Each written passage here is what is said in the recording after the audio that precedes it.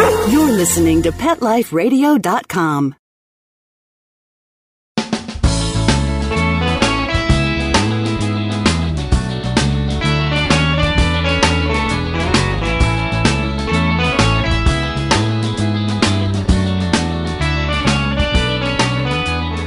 Welcome to Save a Pooch on Pet Life Radio. I am your host, Beverly Isla. Thank you for tuning in. Today's episode will address a unique way of dealing with overpopulation of stray dogs. The initiative is being put together by an organization called 600 Million Dogs, which was created by the founder of the animal rights movement himself, Alex Pacheco. Alex is not only the co-founder of PETA, where he served as chairman of the board for 20 years, but he's been through so many hurdles throughout his advocacy of animals, and it's really amazing to read what he's been through. When we get back from these messages, we will hear from Alex Pacheco. Sit. Stay. We'll be right back after a short pause. Well, 4 to be exact.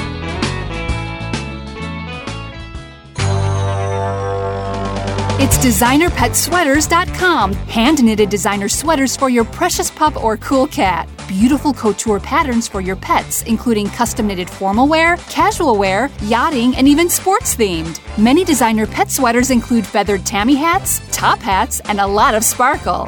Each sweater includes leg loops, front paw sleeves, and leash opening. Visit DesignerPetSweaters.com to order your 4-legged fashions today. Your pets will stay warm for the winter and be runway ready. Large or small, we fit them all. DesignerPetSweaters.com.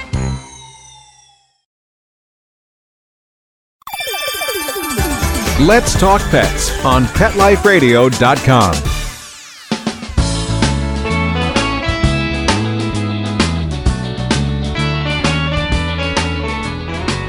Welcome back to Save a Pooch. We have Alex Pacheco as our guest today, the father of the animal rights movement in the U.S. Thanks for taking some time today, Alex. It's an honor to have you here. Well, pleasure to meet you, Beverly. Yeah, I was reading your bio and I was floored at some of the things you did to save these animals. I mean, from having a huge laboratory shut down to dodging bullets, lighting up your own car on fire to prove a point. I mean, you need a documentary on your own life. And there's so many milestone campaigns you were behind. It's too much to talk about today, obviously, but is there a more memorable one or a couple that you can share about?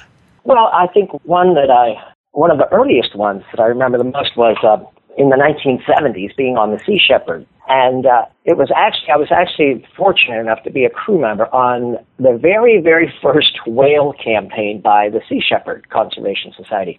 Most people know Sea Shepherd now because they've had a TV show for years now called Whale Wars. Right. But back in the 1970s, the very first time the Sea Shepherd ever went out to protect whales, I was fortunate enough to be a crew member. We went across the Atlantic Ocean and just a 200-foot boat full of volunteers, and we chased down and rammed the world's most infamous pirate whale-killing ship called the Sierra. Whoa! Oh my gosh! So, that was way back in the 70s.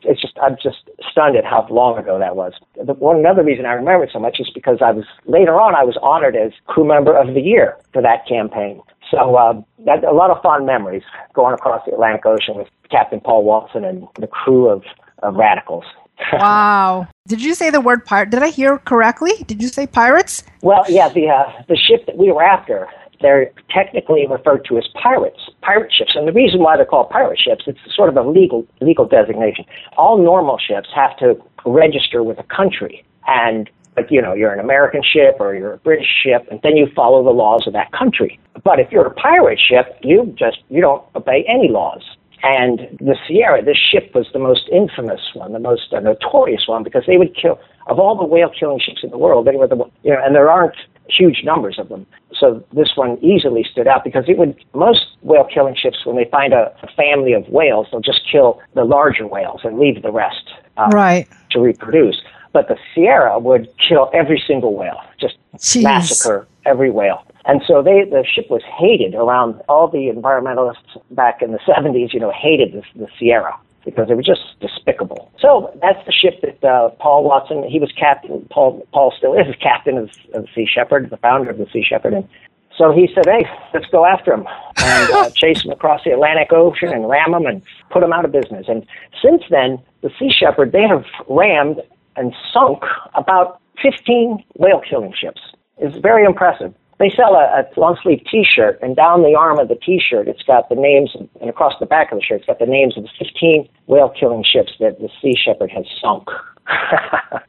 Wow. Well, at least you guys came out of that alive. I'm proud of that. I'm proud of being affiliated with the Sea Shepherd. And I did see you were involved with the spring monkeys. Yes, the Silver Spring Monkey case in the Washington, D.C., Maryland area. That was the case that's really, a lot of people attribute that case to being the birth of the animal rights movement in the United States, because it's a cruelty case where, for the first time in history, an animal experimenter, was arrested and charged with cruelty to animals. It had never happened before. And as a matter of fact, it has never happened since. And to put that in some perspective, it's estimated that about 100 million animals are killed every year in laboratories in the U.S. So that's 100 million animals undergoing experiments and being killed, but not a single animal has ever been classified as being inhumanely treated, and we know that's just statistically impossible. So anyway, all these animals, all these experiments, all these experimenters, year after year after year, decade after decade, only once has one of those people involved in that ever been charged with cruelty. And so this made front page news. It made the front page of the New York Times, the front page of the Washington Post. It was on all the national TV networks, and it made animal protection a very serious matter because it posed our scientists against the government scientists. And the crux was, okay, the police have arrested this experimenter. It's not just the animal people saying, hey, that experimenter is cruel. No, the police, they raided the laboratory. See, I worked in the laboratory for 4 months undercover, and I collected and documented evidence of cruelty, took the evidence to the police. The police then got a search warrant, got an arrest warrant. They raided the laboratory. They confiscated the animals, and the state of Maryland then prosecuted the experimenter on cruelty charges. So it was very official, very mainstream, and the case, then they had me testify before the U.S. Congress about the case and about federal legislation to try to help give some protection to these laboratory animals, because in the laboratories, it's terrible.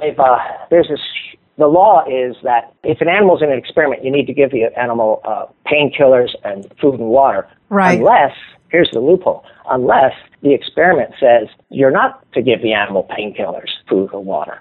So it's just a gigantic, horrifying loophole, which means anything no matter how inhumane, it can legally be done, and it is legally done to countless animals inside laboratories in our country. And there's just no law. There's no such thing as cruelty to animals in a laboratory.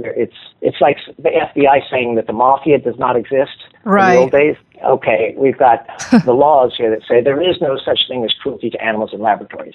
By definition, it does not exist, which is just terrible. It just means that a lot of animals suffer terribly, and we do not have a legal recourse to stop it. Well, good for you for making changes. That's why that case was so important. It really put animal rights on the map in a serious way. Yeah, that's amazing. That's amazing what you did. Now, I know you're not with PETA anymore, but there are people who wonder what's the discrepancy between animal rights movement and the no-kill movement. And, there's a little bit of disagreement. Can you maybe verify or expand on that a little bit?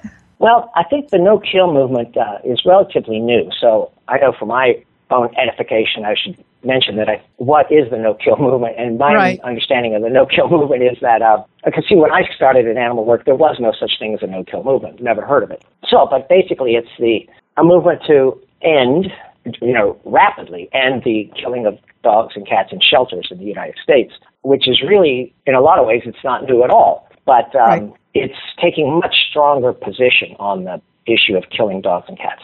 It takes a position that there shouldn't be any killing at all right now because we have homes for them. And so that's, in a sense, the argument there. And on the other side, we still have dog pounds overflowing with dogs and cats, and that's why they kill millions of them every year, millions of animals every year, because they're just overflowing. So anyway, I think, to me, there really there should not be a difference between animal rights and the no-kill movement, because I think it's like two different religions arguing against each other and fight. It's infighting. And in the old days, it's like a civil war going on inside the animal community. Right. In the 70s and 80s, the civil war was between the animal welfare belief and the animal rights belief. Those two clashed all the time. And that civil war has sort of ended, and now the civil war for the last 5-10 years has been between the kill and the no kill. And I think, like last time, it's so short-sighted. It's like you have two animal groups, and instead of working together, they're fighting each other. They're fighting each other. Noticed that. I was surprised. So that's why to me, it's terrible. They should stop fighting, and they should just, if anything, at least continue working without the fighting, and better yet, work together. Yes, but I agree. So I think there really is no proper difference between the two. I think they should not be fighting. And that's one of the things that is very exciting about the new project that I'm working on, because this birth control project that I'm working on will permanently end this civil war, end the fight between the kill and the no kill, because it'll solve the problem. It'll solve the whole problem, the whole underlying problem to begin with. That would be an awesome initiative, Alex. That would be awesome. You know what? We're just going to cut to break really quick, and we'll jump right back on. We're just going to go to break for our sponsors. Sit. Stay. We'll be right back after a short pause. Well, 4 to be exact. Calling all pet product manufacturers and pet experts. Let the public relations and marketing professionals at Whitegate PR get you featured in the news. I'm Dana Humphrey at Whitegate PR, and we have been specializing in pet product PR for over 10 years and can get your brand featured in the media, from TV to radio to print to blogs. You can find out more at www.whitegatepr.com. Having a rough day? Longing for the dog days of summer? Think your fun furry friend lives a dog's life? Well, find out everything you're begging to know as Pet Life Radio presents It's a Doggy Dog World with pet expert and award-winning author Liz Palaika, Kate Abbott, and Petra Burke. Every dog has his day, and you'll find out how to make your dog's day fun and rewarding. Every week, on demand, only on PetLifeRadio.com. Let's talk pets. Let's talk pets On Pet Life Radio. Pet Life PetLifeRadio.com.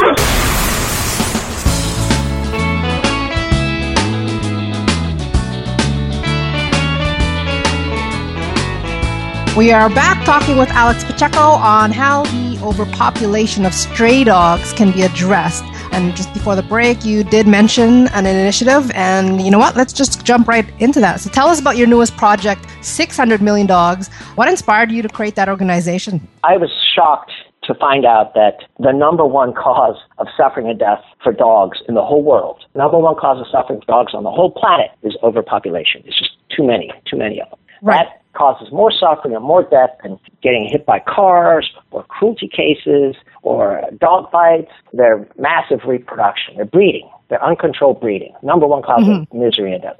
Same thing for cats. The number one cause of misery, suffering, and death for cats on the whole planet is uncontrolled breeding. That leads to more suffering than anything else. So it just seems pretty crazy that, for example, it's like the cancer of the animal world. For humans, most people fear cancer, and we fear heart attacks. If you're a dog or cat, you fear overpopulation. So it just seems so obvious that, look, it's just breeding, it's just birth control. We should be able to fix that. We've had birth control for human beings for 50 years, if not longer. For generations, humans have been taking birth control pills, and it works. It's very effective with people. So what we need to do is what we are doing is we're developing what, in simple terms, is like a super birth control pill. And the idea is that it's not going to be a pill. Actually, it's going to come in food, like a can of dog food. And it's for, is it only for the females? There are a number of different formulas that we're working on. Some are for females, some are for males. Some will probably work on both male and female. But for the next 5 years, there's going to be one for the females, one for the males. Okay. And then there's going to be one for dogs, and then a different one for cats. And there's also two big arenas. There's the most important target audience are the strays, the stray dogs, the stray cats, the ones that are running loose. So for this birth control food to work, there's two important things. One, it has to be edible. That's why we're making it in the form of food. It won't solve the global problem if it has to be injected, because to inject an animal, you have to first capture the animal. So injections are not going to solve the global problem, because the main problem are all the millions and millions of animals who are running loose. So that's why the solution has to be in the form of edible food. And the other feature is that it has to last a long time. The problem with the current birth control is that it only lasts one day, and you have to take the birth control every day. Every day, so right. That yes. So obviously that will not solve the global dog and cat stray problem, because you can't administer this to them every day. So basically, we've identified over 100 different formulas and medicines and chemicals and elements and minerals, over 100 different formulas that cause birth control in either people and or in animals. There are already over 100 of them out there. Wow. Who are you working with behind this?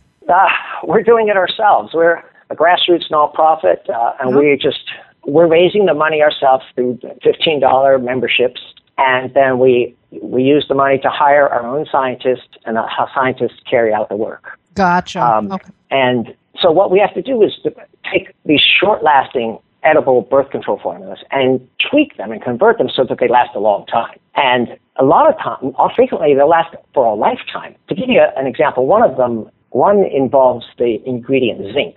And zinc is the same thing as the mineral supplement that you go and you buy at the grocery store, like a bottle of zinc pills. It's a supplement you take every day. Millions of people take zinc every day. So when you introduce zinc, for example, into the gonads of a male dog, gonads are the sex organs, into the testicles of a male dog, guess what? That dog becomes sterile. That dog will no longer be fertile. And all it takes is zinc into the testicle. So the thing is, how do you get it into the testicle? So that's where the challenges come in. But given zinc, for example, it's been known for 30 years that it has this effect. And so, as I mentioned, there's over 100 of these different formulas and chemicals and things that work. Right. And we're raising the money to hire the scientists to zero in on the formulas that are closest to being able to make them last a lifetime, and in a form where the dogs and cats can eat them. Right.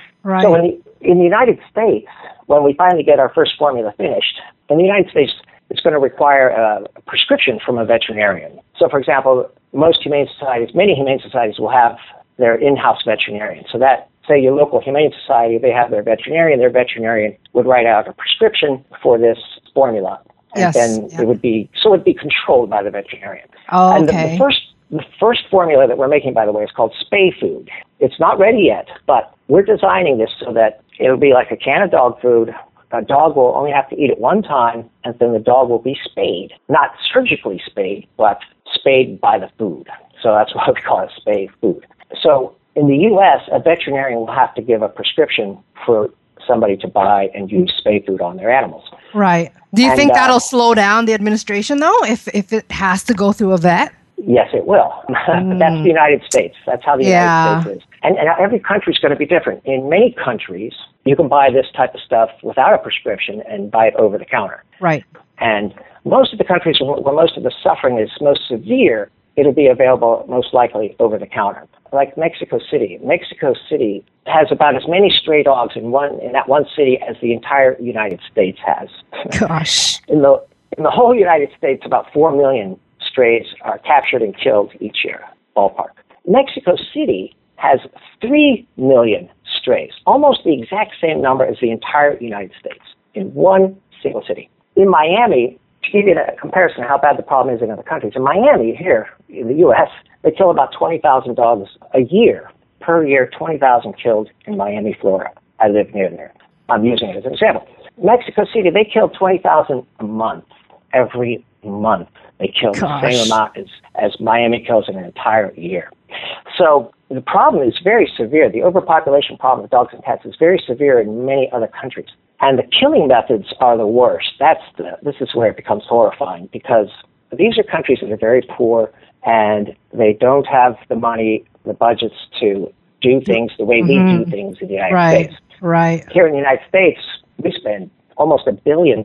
That's billion with a B, like a baseball. Almost $1 billion a year on animal control. That's controlling the populations of stray dogs and stray cats. And in most countries, they don't have $1 billion to spend on dogs and cats, and they don't. So that's why they have gigantic numbers of stray dogs running all over, because They're not spending They can't any do it. money on control. Yeah. And then when they do spend money, they spend as little as possible. So when they do kill the animals, they kill them in the cheapest way possible. And that's Gosh. always the most inhumane. Yes. And the most inhumane way is poisoning. I mean, the most common way is poisoning. Yeah. And poisoning is so inhumane that it's against the law in the United States to use poison to kill a dog or a cat. But in the rest of the world, most of the rest of the world, that's the most common way. So, for example, in Mexico, you can go down to Mexico and you know how they will have street vendors, kids on the street corners, usually selling chiclets, selling gum, packs of gum, selling candy. Well, you will also find street vendors standing on street corners in Mexico selling not gum, but packets of poison. Gosh. Poison specifically for stray dogs. So our goal is to get this spay food into these countries where it could be used instead of the poison. Yes, that would be amazing. This thing, we are a nonprofit, and we're doing all of this in a nonprofit fashion. Right. Because we want to keep spay food nonprofit. So, and keep it as almost free to these poor countries so that they can use it instead of poison to stop the animals from reproducing. And here's it's sad, but it helps us in the long run. The sad thing is that the average lifespan of a stray dog is 3 years. The typical stray dog lives only 3 years, but then they die. They usually die from disease or starvation. So when we're solving the problem with spay food, that's really good. Because think of it this way, if you can throw out this, not throw out, but if you could give this spay food, feed the spay food to the stray dogs in Mexico City. Feed them spay food instead of feeding them poison. And if you did that for 1 to 3 years, or just say 3 years, to a huge extent, the problem is gone.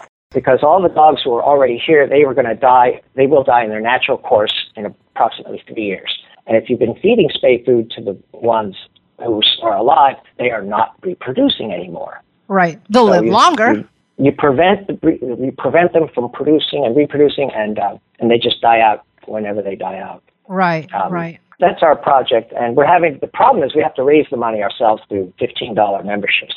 Right. What's the website that people can go to check it out? 600million.org. That's the short version. 600 million. It's like 600, the word million, like 600million.org. Oh, okay. Now, the dog food, some people will probably wonder if the ingredients will be harmful, but you did mention it would be more of a mimic to the natural vitamins and minerals that we have. Yes, and plus here's something else that's very important. First of all, it's going to be used instead of poison. Second of all, many of these ingredients are harmless, like zinc. And the other good thing is that usually side effects come about because you have to take it every day or take it very often. For example, normal birth control in people, it's taken every day. So it could be taken 5,000 times over the course of in a person's lifetime. So if you take any chemical 5,000 times, that really raises the chances that there are going to be negative side effects. Right. Now, things like spay food, we're designing it so that the planning and the distribution, the whole plan is to only give it out one time. At the most, by accident, 2 or 3 or 4 times. But never, never, ever anything like normal birth control frequency. Right. So that's another big reason. That's another big reason why it is, when used as intended, as is said with every product, when used as intended, it's safe. Okay, that's good. That's good. Yes, it's important. It's important. And, all the formulas that I'm aware of that other people that we're working on and that others might be working on, I have yet to see one that's being worked on that is dangerous. Because there's so many of them, potential formulas out there, that there's no need to work on a dangerous one. There's a whole bunch that are not dangerous. Why hasn't someone come out with something like this yet? I think, that's an interesting thing to bring up. To my knowledge, 600million.org, we're the only group in the world that's working on this. We're the only group in the world that's working on a permanent lasting, edible birth control formula.